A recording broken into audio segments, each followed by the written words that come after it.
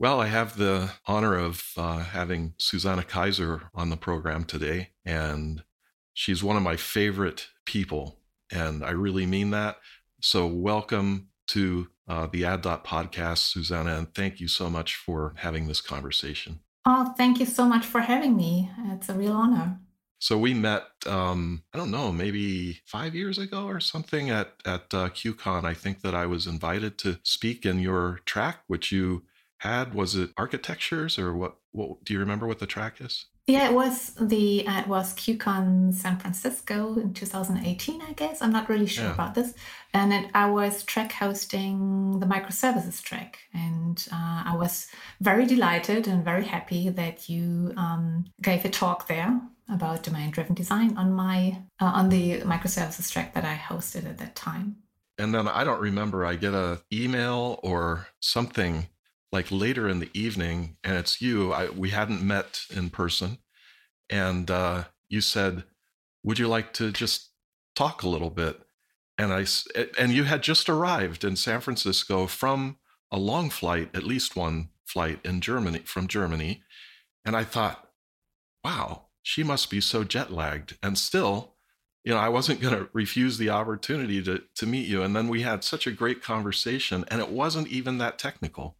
Right. It was more about dealing with sort of family challenges and aging parents. And that to me was so refreshing because it shows your empathy and your kindness and as a person. And that's just always impressed me so much. And this is why I want people to know you so much, because you're not just a techie, Oh, thank you so much.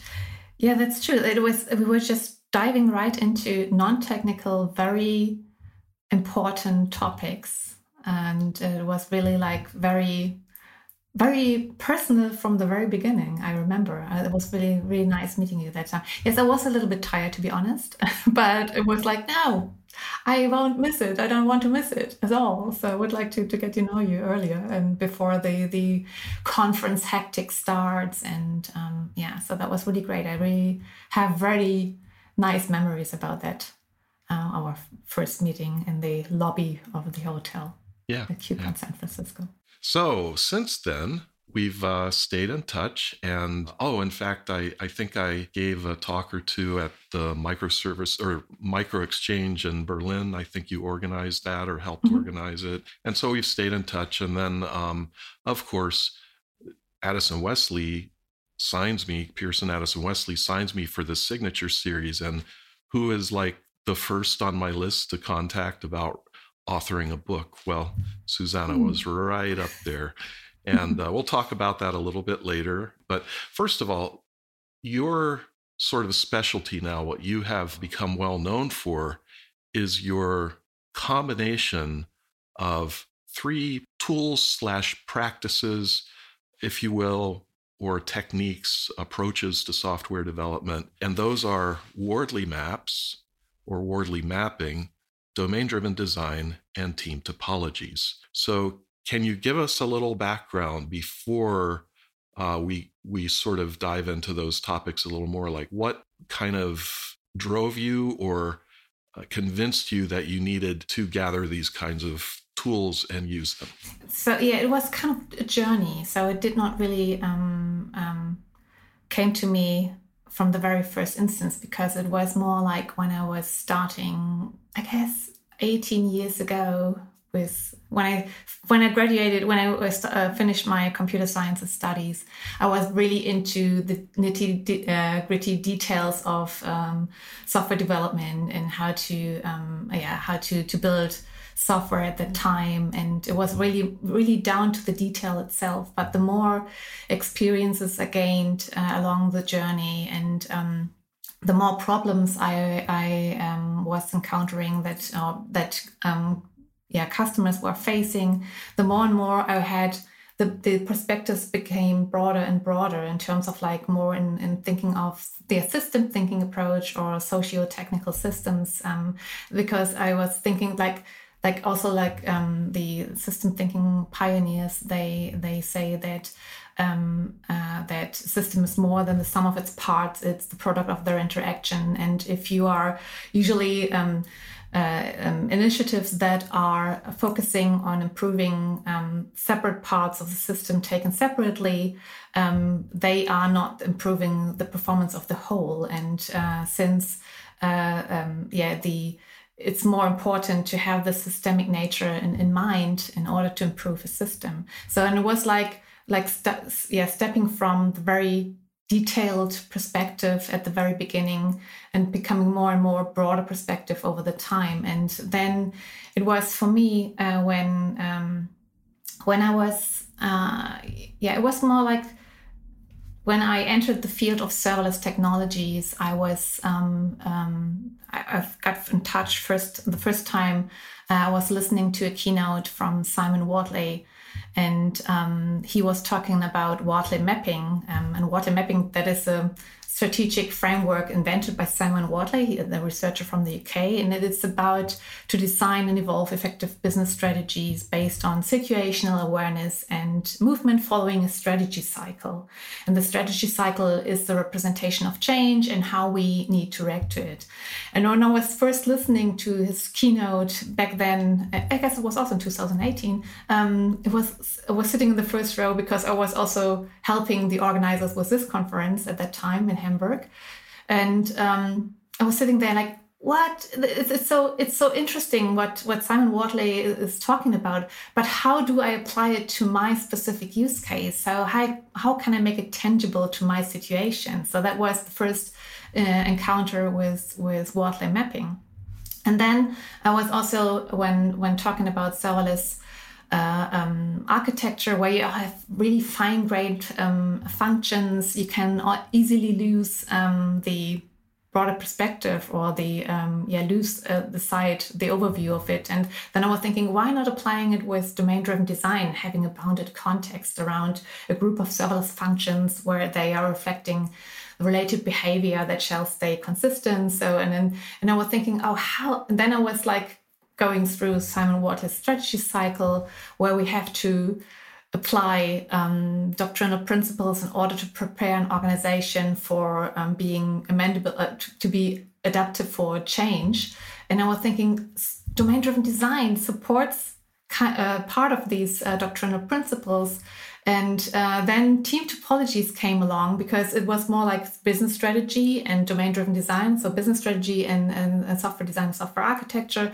And then I read the book about team topologies that was published end of 2019 by Matthew Skelton and Manuel Pais. And I was thinking, this perspective is missing in my approach because systems are not only consisting of technical or strategic parts, it's also consisting of teams. And it was kind of like a beautiful match of all these three perspectives in order to build adaptive systems that are in order to build such a system optimized for fast flow of change. So that it was not like right there from the very first second. Instead, it was evolving over the time. Yeah, it's a great story about an account, of really using tools because of a need, right? Instead of just saying, wow, this looks interesting, I should, look into it just for the sake of the head knowledge, I guess, the sort of, just the pleasure of learning about it. Well, it is a pleasure to learn about things, but it's especially so when you can actually use them. So can you explain for the listeners just a little bit about Wardley mapping, or how to use Wardley maps? Yeah, so as I mentioned earlier, Wardley mapping suggests a strategy cycle. And this strategy cycle is composed of purpose, landscape, climate, and doctrine, and then leadership.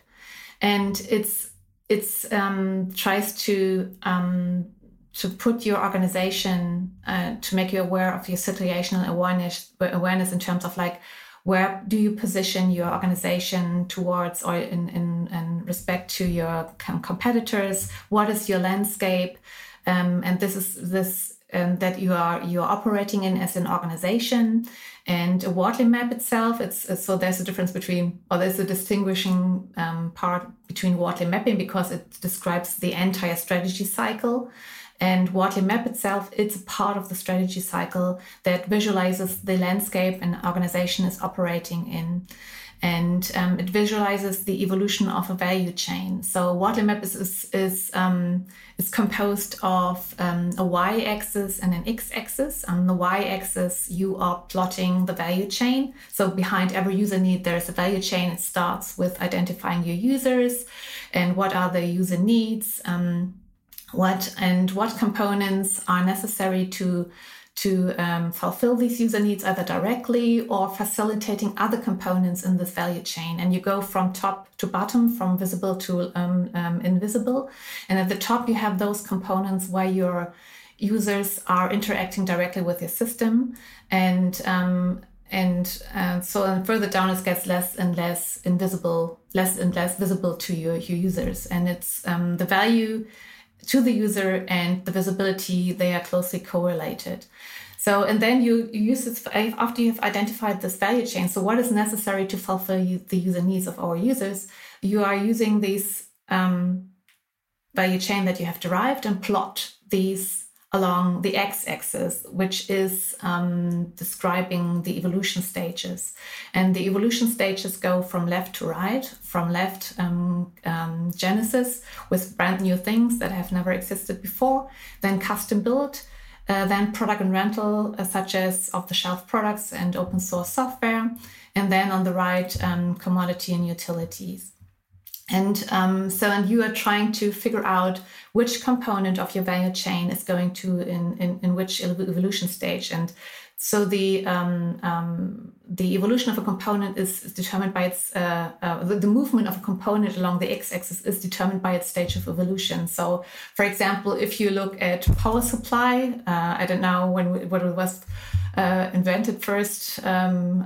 So it was in Genesis, and it was a huge, monstrous factory. And now it's commodity and utility. It's just a power outlet in every room that you have, right? So, and every component evolves, moves from left to right. Everything evolves. So everything is very, very dynamic and not static at all. And everything evolves through the forces of supply and demand competition. So, and sometimes I use this, for example, when I work with clients, sometimes I try to figure out, because every evolution state that you have, or components in every evolution stage, is that you have to apply some some principles in terms of, for example, use appropriate message per evolution stage. So, for example, components in Genesis and custom build, there you should focus on building them in-house, using preferably agile methods. Then components in product and rental mostly go then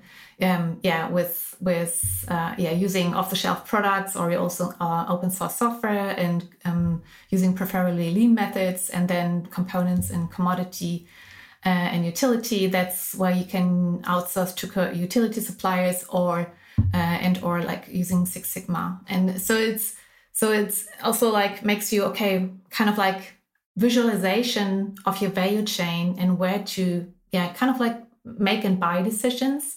And sometimes I see that customers or clients are building components in-house that's supposed to be in product and rental or commodity and utility, and it's not. And also there comes also domain-driven design into the field, because domain-driven design helps us to identify or to discover our core domain, right? So what is the part of our system, what bounded contexts, what subdomains are related to the part that we have to strategically invest in most, because they provide competitive advantage, our core domain. And these usually you can map these core domains then to Genesis and custom build, because that's the one that you have to build in-house. These are the part of the system that we have to strategically invest in most. And when I see components that's supposed to be in product and rental or commodity and utility, and you build them in-house, I usually ask them, why are you building them in-house? where is the competitive advantage that you would like to achieve? And if they say, oh, no, I don't have one, then I suggest or to rethink it, because it does definitely, move your focus to other parts of the system that does not provide competitive advantage. And you would like to shift your focus back on those components that provide competitive advantage and where you have to strategically invest in most. So I don't know, have I answered your question, by the way? I guess I was talking and talking and talking. Yes, very, very well, in fact. And I was gonna ask you about how Wardley Maps specifically fits in with domain-driven design, and as you said, naturally does. And then the context mapping, right, is good for understanding. Okay, we still need this, even though it may not be strategic. It's either supporting or generic, but we can't build a system without these things. So how do we interact with those and integrate and things like that? So yeah. And I also like to having the Wardley map in front, like placing the bounded context in the evolution stages, and then have the context map patterns applied to them, and to see, so because the bounded contexts that shift to the left side of the Wardley map, they tend to change often, they tend to be quite complex, and if we are conforming, or if we're conforming like on a bounded context that is more on product and rental on the right part of the Wardley map, and they are conforming to the left part, it visualizes it's great tool to visualize that you are conforming to a constantly changing core domain, and so you should not conform to the left part of your Wardley map, because you have to constantly adjust it, and so it's really interesting to apply both, like both perspective, having the Wardley map, placing your bounded context on the Wardley map, and then also placing the context maps on top of it, like to see, okay, it might be an unhealthy relationship in terms of that it introduces a lot of communication coordination efforts to make this work, to make a supposedly stable component, a supposedly stable supporting or generic subdomain conforming to a core domain. It visualizes very, very well on the Wardley map. Very good explanation and advice, or wisdom that you shared about not conforming to the core domain, and actually getting teams not to conform to everything is sometimes very difficult, because they don't recognize the potential disadvantages of doing that a lot. Well, more than potential. In any way, now for team topologies, not that team topologies are necessarily last as least important, but it seems like you would definitely need to understand these levels of, genesis and build versus rental versus utility, these areas, before you actually assign teams or compose teams for this. What do you think about that? Yeah, of course. So with team topologies, the third perspective that I like to bring in building adaptive systems fits very well together with Wardley mapping, or the Wardley map, and also with domain-driven design, because first of all, it's so there are some steps that how to apply, or some suggestions of how you can first introduce team topologies, and one, so that you can first, for example, identify a suitable stream of work. This could be the user needs. There could be activity-oriented or role-oriented, task-oriented stream of work. And a Wardley map itself with this user need are more like activity-oriented stream of work that we can first see, okay, this could be an activity that could be assigned to a stream-aligned team, and the bounded contexts that fulfill these user needs. That could be then the team boundary, can form the team boundary as an ownership boundary for streamlined teams. And streamlined teams, they are responsible, have end-to-end responsibility for stream of work, and in terms of like they are close to the customer, they're incorporating feedback, they are delivering changes, delivering features to the customers.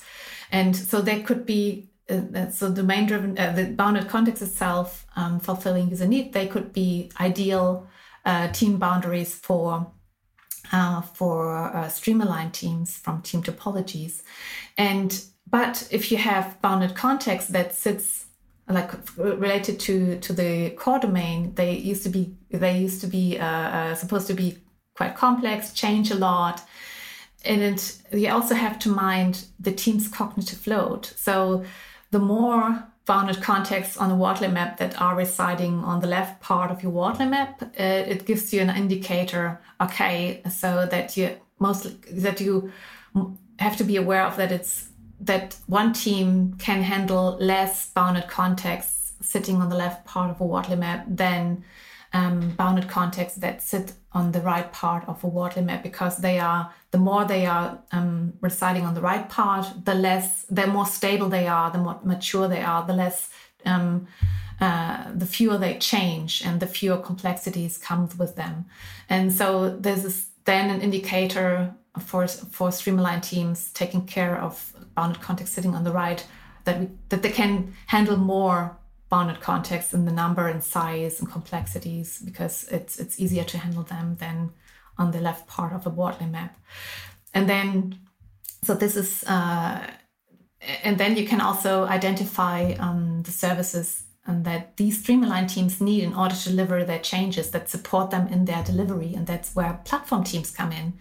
And platform teams can also be expressed on a Wortley map, because the web value chain itself could be going from bounded context, and then you can have components like data storage components, search engine, message broker, and compute platform, virtual machines, storage, networking, and so on. And then where it goes like where it becomes less visible to the user now on the lower part, on the lower and more right part of the Wortley map, where then the platform team comes in, being responsible for these components of the Wortley map and supporting the streamlined teams with providing platform as a service, for example, where the streamlined teams can easily consume these services, for example, provisioning a platform, or also providing monitoring as a service, or a pipeline as a service, depending on what perspective they have. When you walk into a new client, and by the way, you should engage with Susanna, because she obviously, as you can see, is a great advisor and strategist with these tools. But when you walk into a new client, you don't just like take out these 3 tools and say, okay, let's start. Where do you start? Are there other tools involved? Yes, of course. So that's and it's not mutually exclusive. So if you use this tool, then you can't use that tool. They are all complementing each other. So I weave them in. So it's not like that I have to do everything with Wortley mapping first, and then we go into domain-driven design, and then we go into team topologies. Instead, it's gradually weaving in while I'm talking to the clients, and I like to visualize it together with the client. For example, right now, on a Miro board, for example. So, and I usually I have a starting point. It might vary from customer to customer, but usually I start, so what are from the client perspective, so what are your users that are your customers that you're providing a solution to, and what kind of user needs do they have?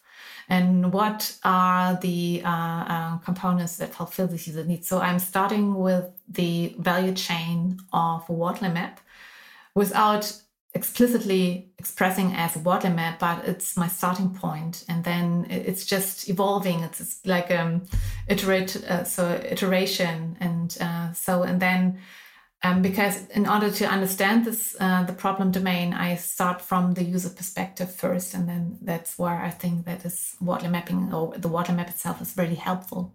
And then, for example, and to understand their business domain better, I come in with, for example, exploring their business domain using event storming or domain storytelling or user story mapping. It depends. It could be used exchangeably. So sometimes it's but I like it to have it visualized so that everyone are on the same page. And everyone has the same understanding, and everyone gains the same domain knowledge along the journey. And then I am trying to understand their domain better, and sometimes also bringing the tech and the business together with close collaboration between domain experts and the development teams. Because what I have experienced a lot is that they barely talk to each other. And so I'm trying to fill or to bridge the gap between business and tech. And then later on, and to discover the core domain. So where do you differentiate from your customers? What is your competitive edge? And then having the strategic focus, and then also to bring this, place it on the Wordle map so it's more Genesis or custom build. And then along that way, so and how are your teams are scoped right now, and if it's a functional silo team, so what is your try to derive with them the current problems that they have. For example, it takes too long, our software delivery performance is not very great, and trying to work on that, what kind of problems they have. So I split it usually in what is their business domain, so what are their what kind of problems they would like to solve for their customers, and then what kind of struggles do they have to achieve this, to increase their software delivery performance. And then we try to figure out, how does a change flow through your system? What is necessary? Who do you have to coordinate with? What kind of changes? So try to apply then context map patterns as well, in terms of model propagation. So if you change the domain model here, we automatically have to change it in another bounded context. So, okay. And we have to coordinate with this team. And so it's not only model propagation from a technical perspective, but also from what bottlenecks are coming in, and that what kind of change coupling level do you have between your bounded context. And this is very well visualized with the context maps pattern that we can apply to that one as well. And then going from there, what kind of teams are responsible for which bounded context, as status quo, and how to improve it, and having a vision or a goal in mind, and to discuss it with customer too, in order to reduce the bottlenecks, to reduce or to optimize their team's cognitive load, and also to that it flows through the system, that a change itself can be absorbed gracefully through the entire organization, from the team structure, and also from the software architecture, from the software design, and also from the business perspective. That's some really good suggestions there, and I have to say, just to call this out and highlight it, I think it's very wise not to name tools and technologies too far in advance, or maybe not even at all, until they're already using them. Yeah. And it's simple, but as soon as you say something like value chain, Wordle map, it's like deer in the headlights a lot of times, right? It's just people freeze. Oh, I don't know what that means now. Oh, this is going to be really difficult. But instead, you just simply introduce the way you do this is by asking questions and so forth, and you don't give it a name. And then maybe hours later you say, oh, by the way, that was value chain. And oh, you saw that little sort of diagram map thing that that we drew here, that's a wordly map, and it shows, where your areas of strategy and, what kinds of customers you have and who you're trying to please, and see how it all fits together. And they're like, yeah, I get it. Right. Yeah. So is that, you find that helpful? Yeah, I find it, because sometimes when you just mention, let's use this method, it's so abstract to them, and they can't really tell, or they don't know what kind of benefit it comes out to them, but just demonstrating what benefit comes. So it's kind of like natural flow without introducing the method names, for example. And then also you can, then slightly go over to event storming. Okay, so what happens in your domain? So when we are trying to, let's focus on these user needs. When we try to fulfill it, so what's going to happen? So where does it start? Where and what kind of events come in, and then introducing event storming gradually. And I guess it's sometimes too overwhelming. I guess it's an iterative approach, helped me in my context a lot, in order to, so I have to define like a goal. So what we'd like to achieve at the end, yes. But how we go there, it's kind of like flow that I'm following. Yeah.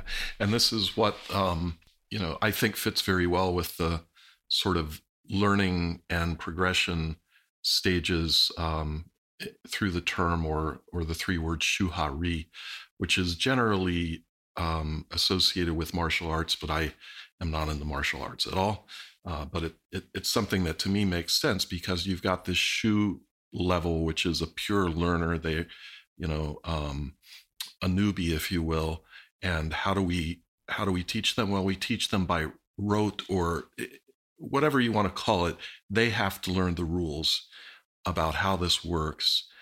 The Ha level is when you know this well enough to teach others what the rules are, and you can apply them independently on your own. But the real level that everybody should be striving for is the Re level, where we just know what we need to do, or we need to find out what we need to do, and we do what we need to do at any given time, and we're not following a cookbook or steps. And to me, this is you proving that you are at that level where you just know what to do. And so, that's about as good as it gets as a software developer in my estimation.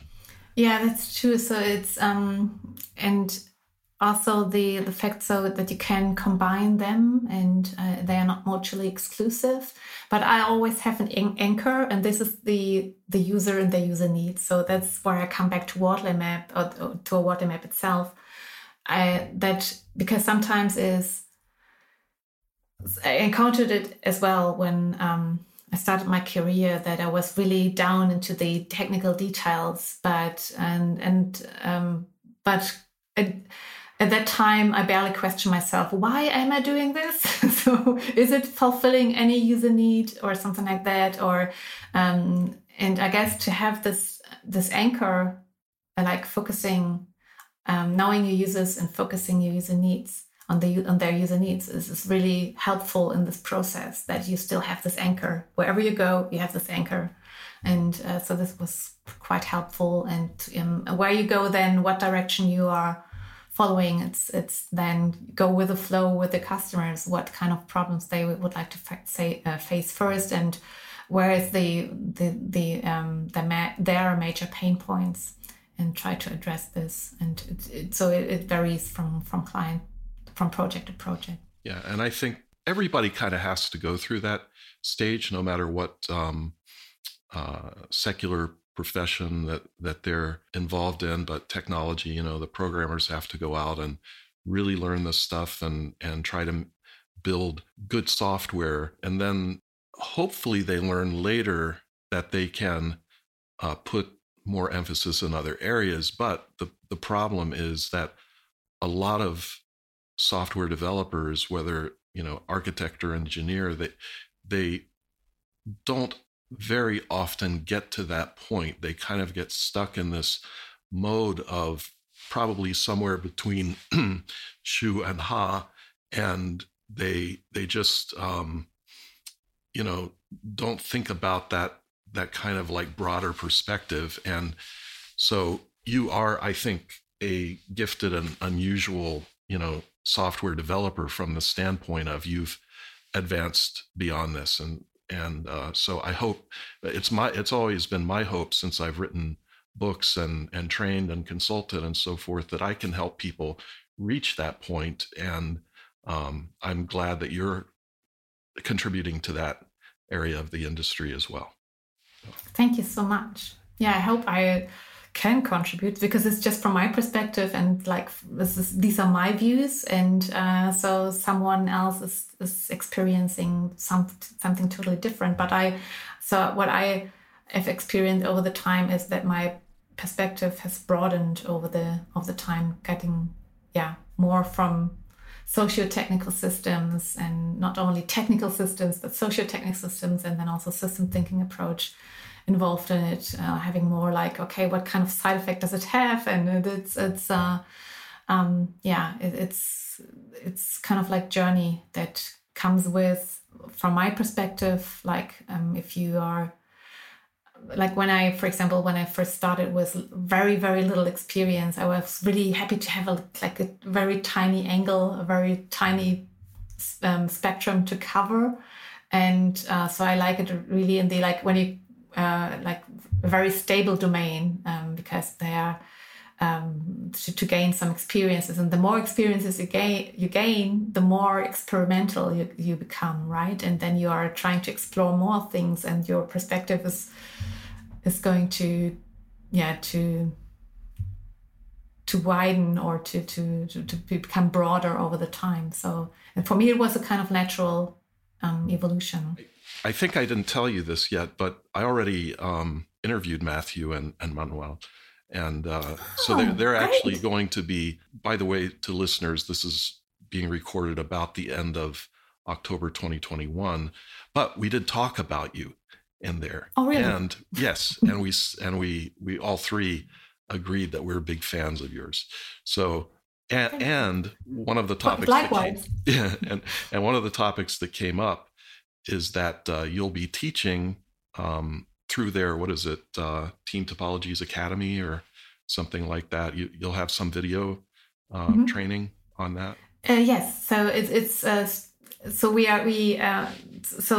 Matthew and Manuel, they are really supportive, and we also had some video calls in between, and so we are definitely having some collaboration, and they welcomed me to their Team Topologies network as well. And so it's really, it's really mutual support, as was you, Vaughn. Like, I really appreciate it a lot, as having such a supportive people in this industry. And so, we are trying to figure out some cooperations, and trying to bring Team Topologies, domain-driven design, and Whatley mapping to distribute it to others as well, hopefully. Yeah, it's excellent.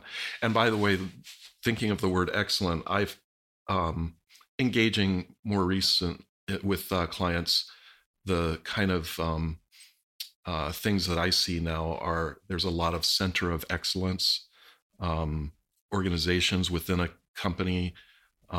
There are these sort of, I would say, maybe not exactly team topologies, but sort of like a trend to make kind of mini companies or mini startups within well-established, billions of dollars per year companies, and where accountability is given, to individual smaller organizations to produce certain things. And I think that's a really good move to use. But I think that this kind of approach that you're using should be included in those kinds of practices and organizational structures within the organization. Do you see that as a highly potential, or a place for high potential for innovation and using these tools and in those ways? Yeah, of course. Because I guess it gives you a clear picture, first of all, like where to strategically invest in most, where to innovate on, like knowing where you are coming in with a situational awareness with Wortley mapping. So where are you situated in your landscape, where you're operating in and competing in, and what are bringing in domain-driven design with also like discovering the core domain. What are the subdomains that are providing competitive advantage, and where to strategically invest in most, and also innovate on and explore most, and that where team topology comes in, also with streamlined teams, and that they can focus on delivering value to the customers, but they are relying on services that platform teams are providing, or enabling team helping them acquiring missing capabilities, and so on. So this is a kind of ecosystem that really works very well together to absorb changes gracefully, and also to deliver changes quickly, and having software delivery performance in mind, already built in, I would say, and with team topologies, with streamlined team, with cross-functional autonomous teams in place, where they can experiment, and also this also was small, long-lived teams where you have a high trust relationship within the team, where you can experiment, where you can fail, where you can explore new things. And I guess it's a great, from my perspective, it's a great ecosystem that foster a lot of aspects that are necessary to be innovative, and going from having high trust in organization, that team topology suggests to have small teams where you have these trust boundaries that are of 5 to 9 people, for example, where you have a really high trust relationship within your teams, and also to have like this end-to-end ownership, that you're owning, for example, a bounded context. And it's not a top-down hierarchy command line. Instead, it's kind of like gracefully absorbing, evolving in the organization, and having responsibilities, ownerships of the end-to-end flow. And this is something that really works well in order to foster innovation, I would say, and it's and working against like this hierarchy organized waterfall approaches and something like that. Yeah, and when these large organizations are creating these sort of mini startups, what they call them, something like that, like a mini company kind of approach, and they have a mini CEO and a mini, this kind of organization. Those are relatively small compared to the whole company, maybe 100 to 200 people, something like that. But that's not a small team, right?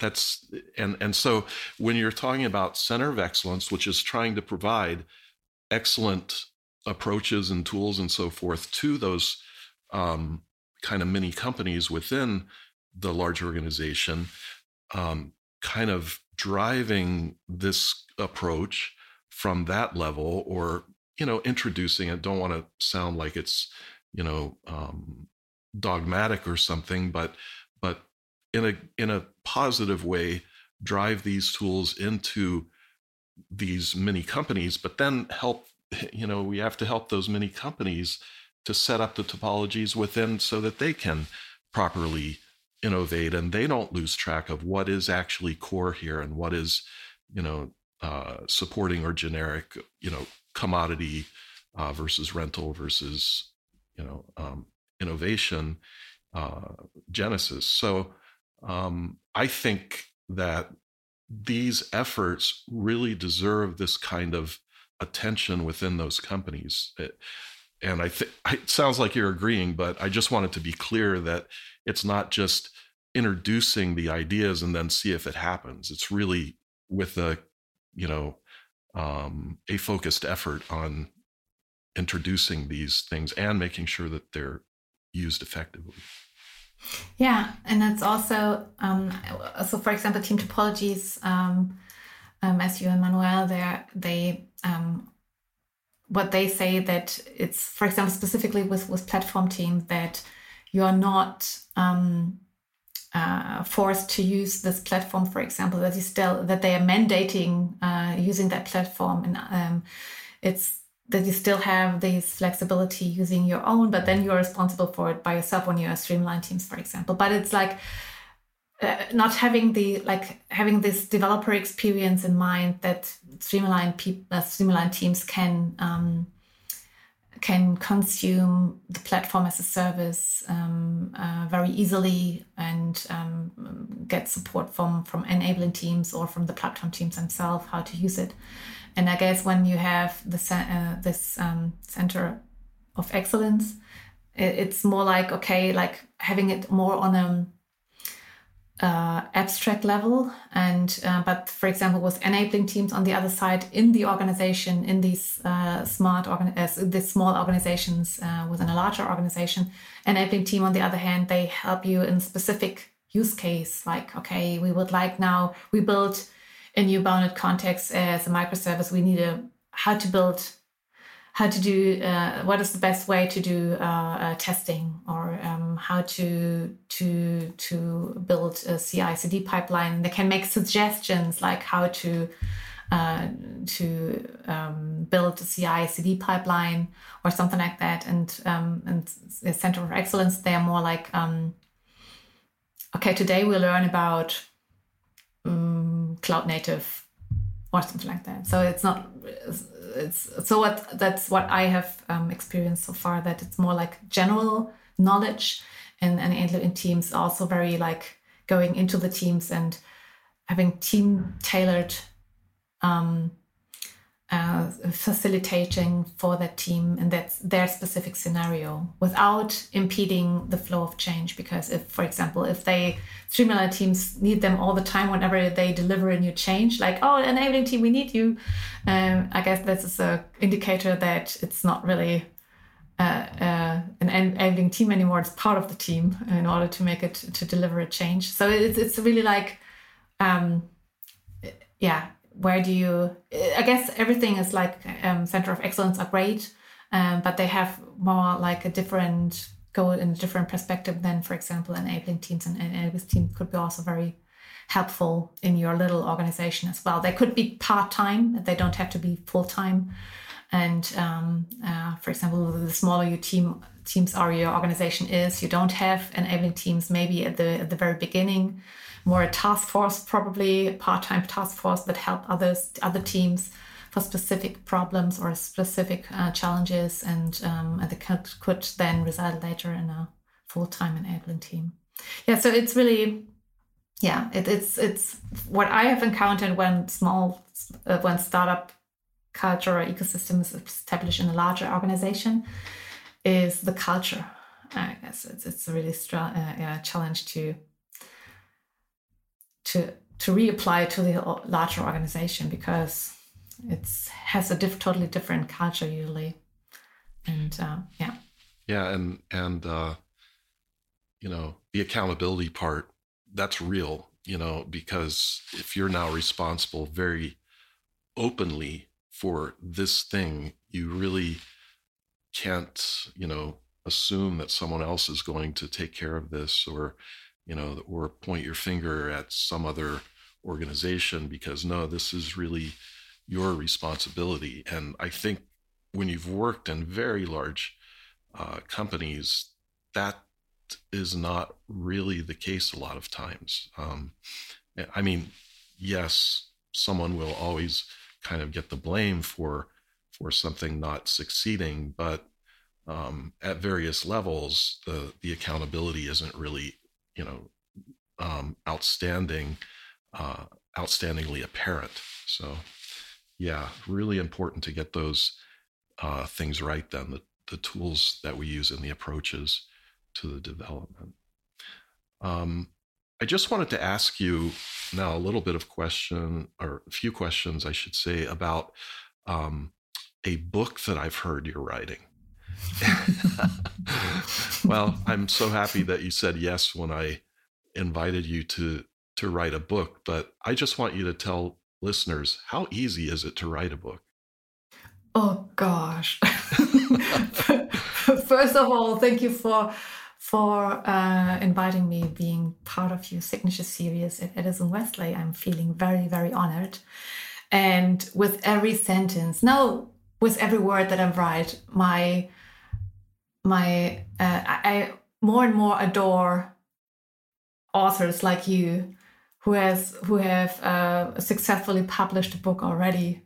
Like, I already adored them before and highly respected them, but now, like, with every word, it's so it's totally different if you have this idea in your mind and writing them down into sentences that everyone can understand it, or at least hopefully grasp the idea behind it. It's such a challenge for me. So for example, when you mentioned, yes, sometimes it takes a few months to write a book, like, oh gosh, for me, it takes a few months to write a page. No, it's not that bad, but it's really like, it's a really challenging process. But, and specifically, if I am sometimes stuck in some ideas and I need time to iterate the ideas and like, oh no, why did I? So it's really like evolving over time. So it's kind of like giving birth to a baby for me. It evolves all the time and it's growing, but very, very slowly from my perspective. So it's really challenging for me. I have to say, you've come up with a very challenging and ambitious goal of this kind of book that you're writing, because you're not just teaching people about Wordley maps and about DDD and about team topologies, like giving definitions, but you have a real world example of a company that goes through various stages of a lifetime. You've taken on a lot, and I can understand why it's such a challenge to write that book. Yeah. So I have to describe the three concepts first, right? And it's each of them have already, it's their own book. So and I try to connect the dots between them, but before I can connect the dots, I have to introduce it somehow to the reader, because I don't. It's just like it should be a starting point for the reader to see what benefits these three perspectives will give you to build adaptive systems. And then from that point, they can dive into your book and into team topologies and Wordley mapping book from Simon Wardley. So it's like gives you kind of like entry point to these three perspectives, but it requires describing them first and then making it tangible through an example. And then evolving, creating an example. It's a fictitious example at the end, how to apply them, like the approaches that I described for my clients, weaving in the three perspectives over the time and to build an adaptive system for fast flow of change. So yeah, it's challenging. And so sometimes I try to research sometimes, and the thing is, it's not there yet because it has not been described before. So I have to, for me, it's kind of like not natural, but it's something for me makes total sense to combine them. So, but it's still sometimes in my head and in my mind, and sometimes I apply it to clients, but to write it on the book, it's a totally different situation because you have to write a story, and this is really challenging for me because I can't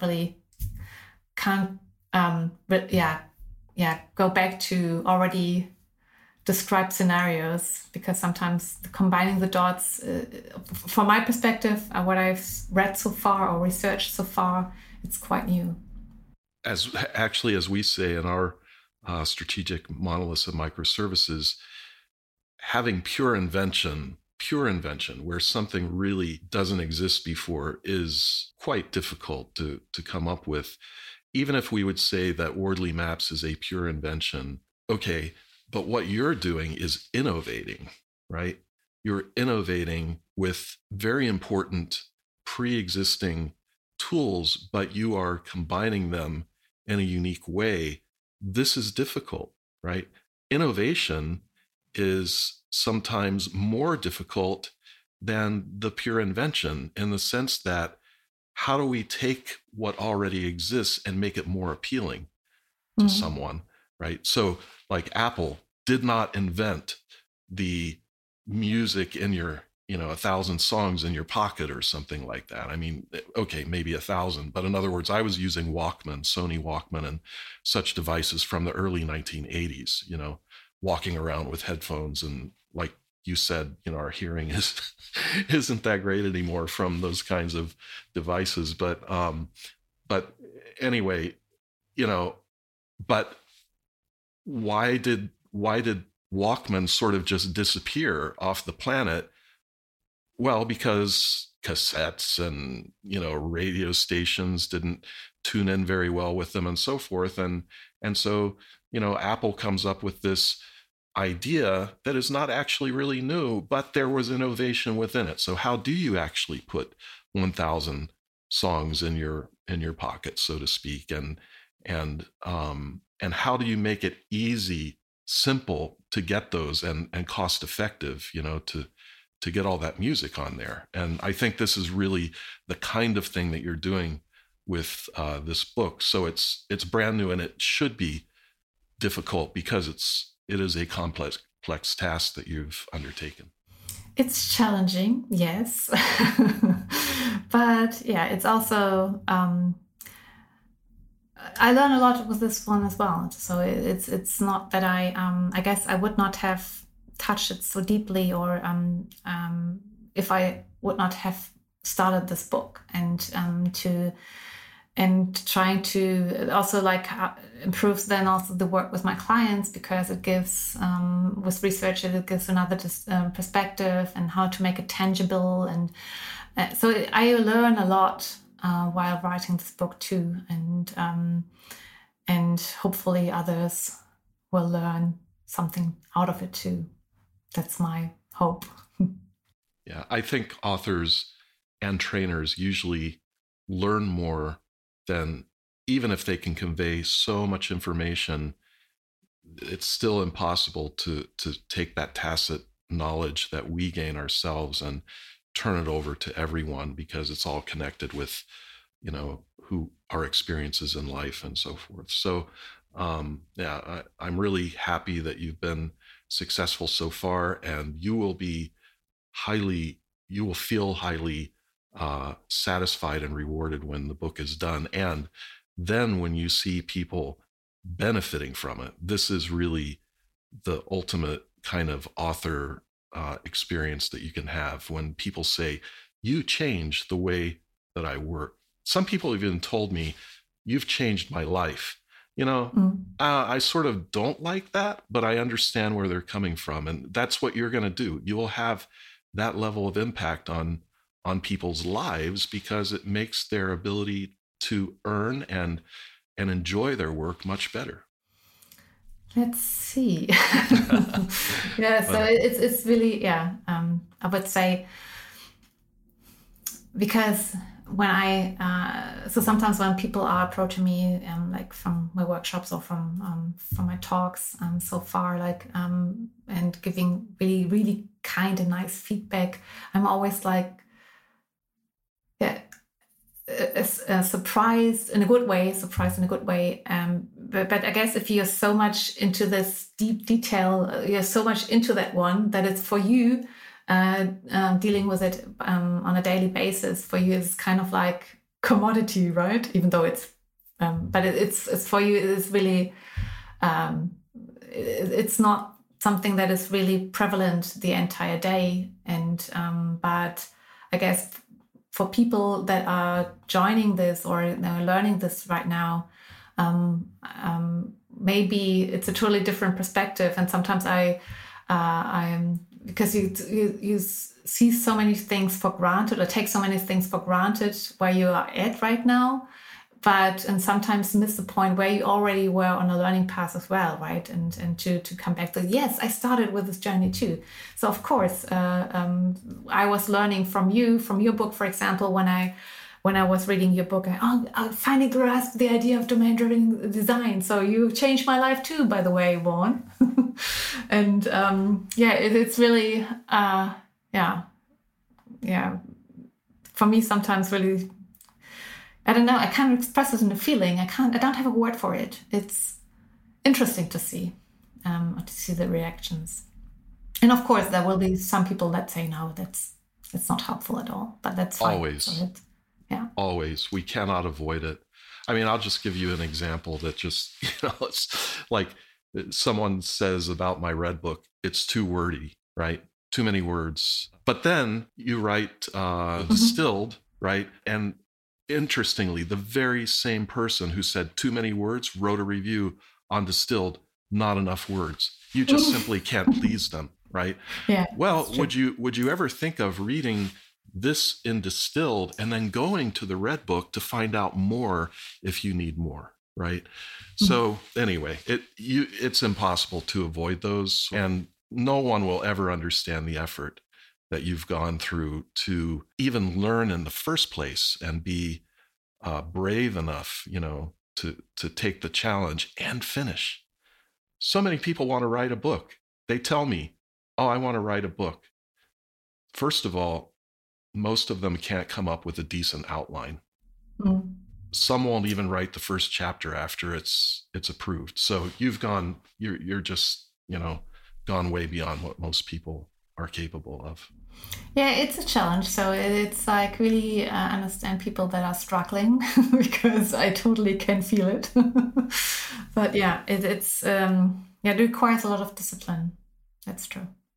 And but with great support from all of you, and also from the audience on social media right now. It's really nice to hear these stories that they're asking for when it's going to be published, and so it's really nice to hear. So this really motivates me a lot. Well, it's been my pleasure to speak with you today, and I'm sure this will be one of the favorites of our podcast series.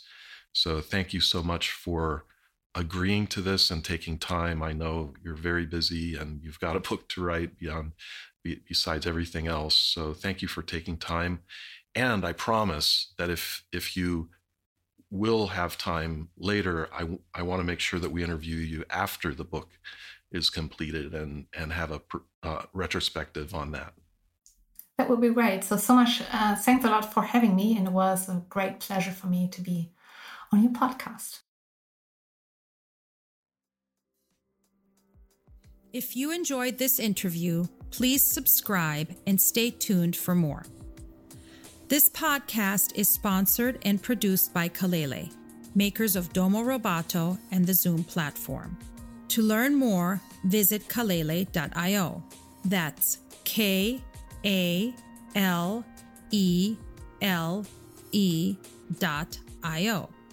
Thanks for listening.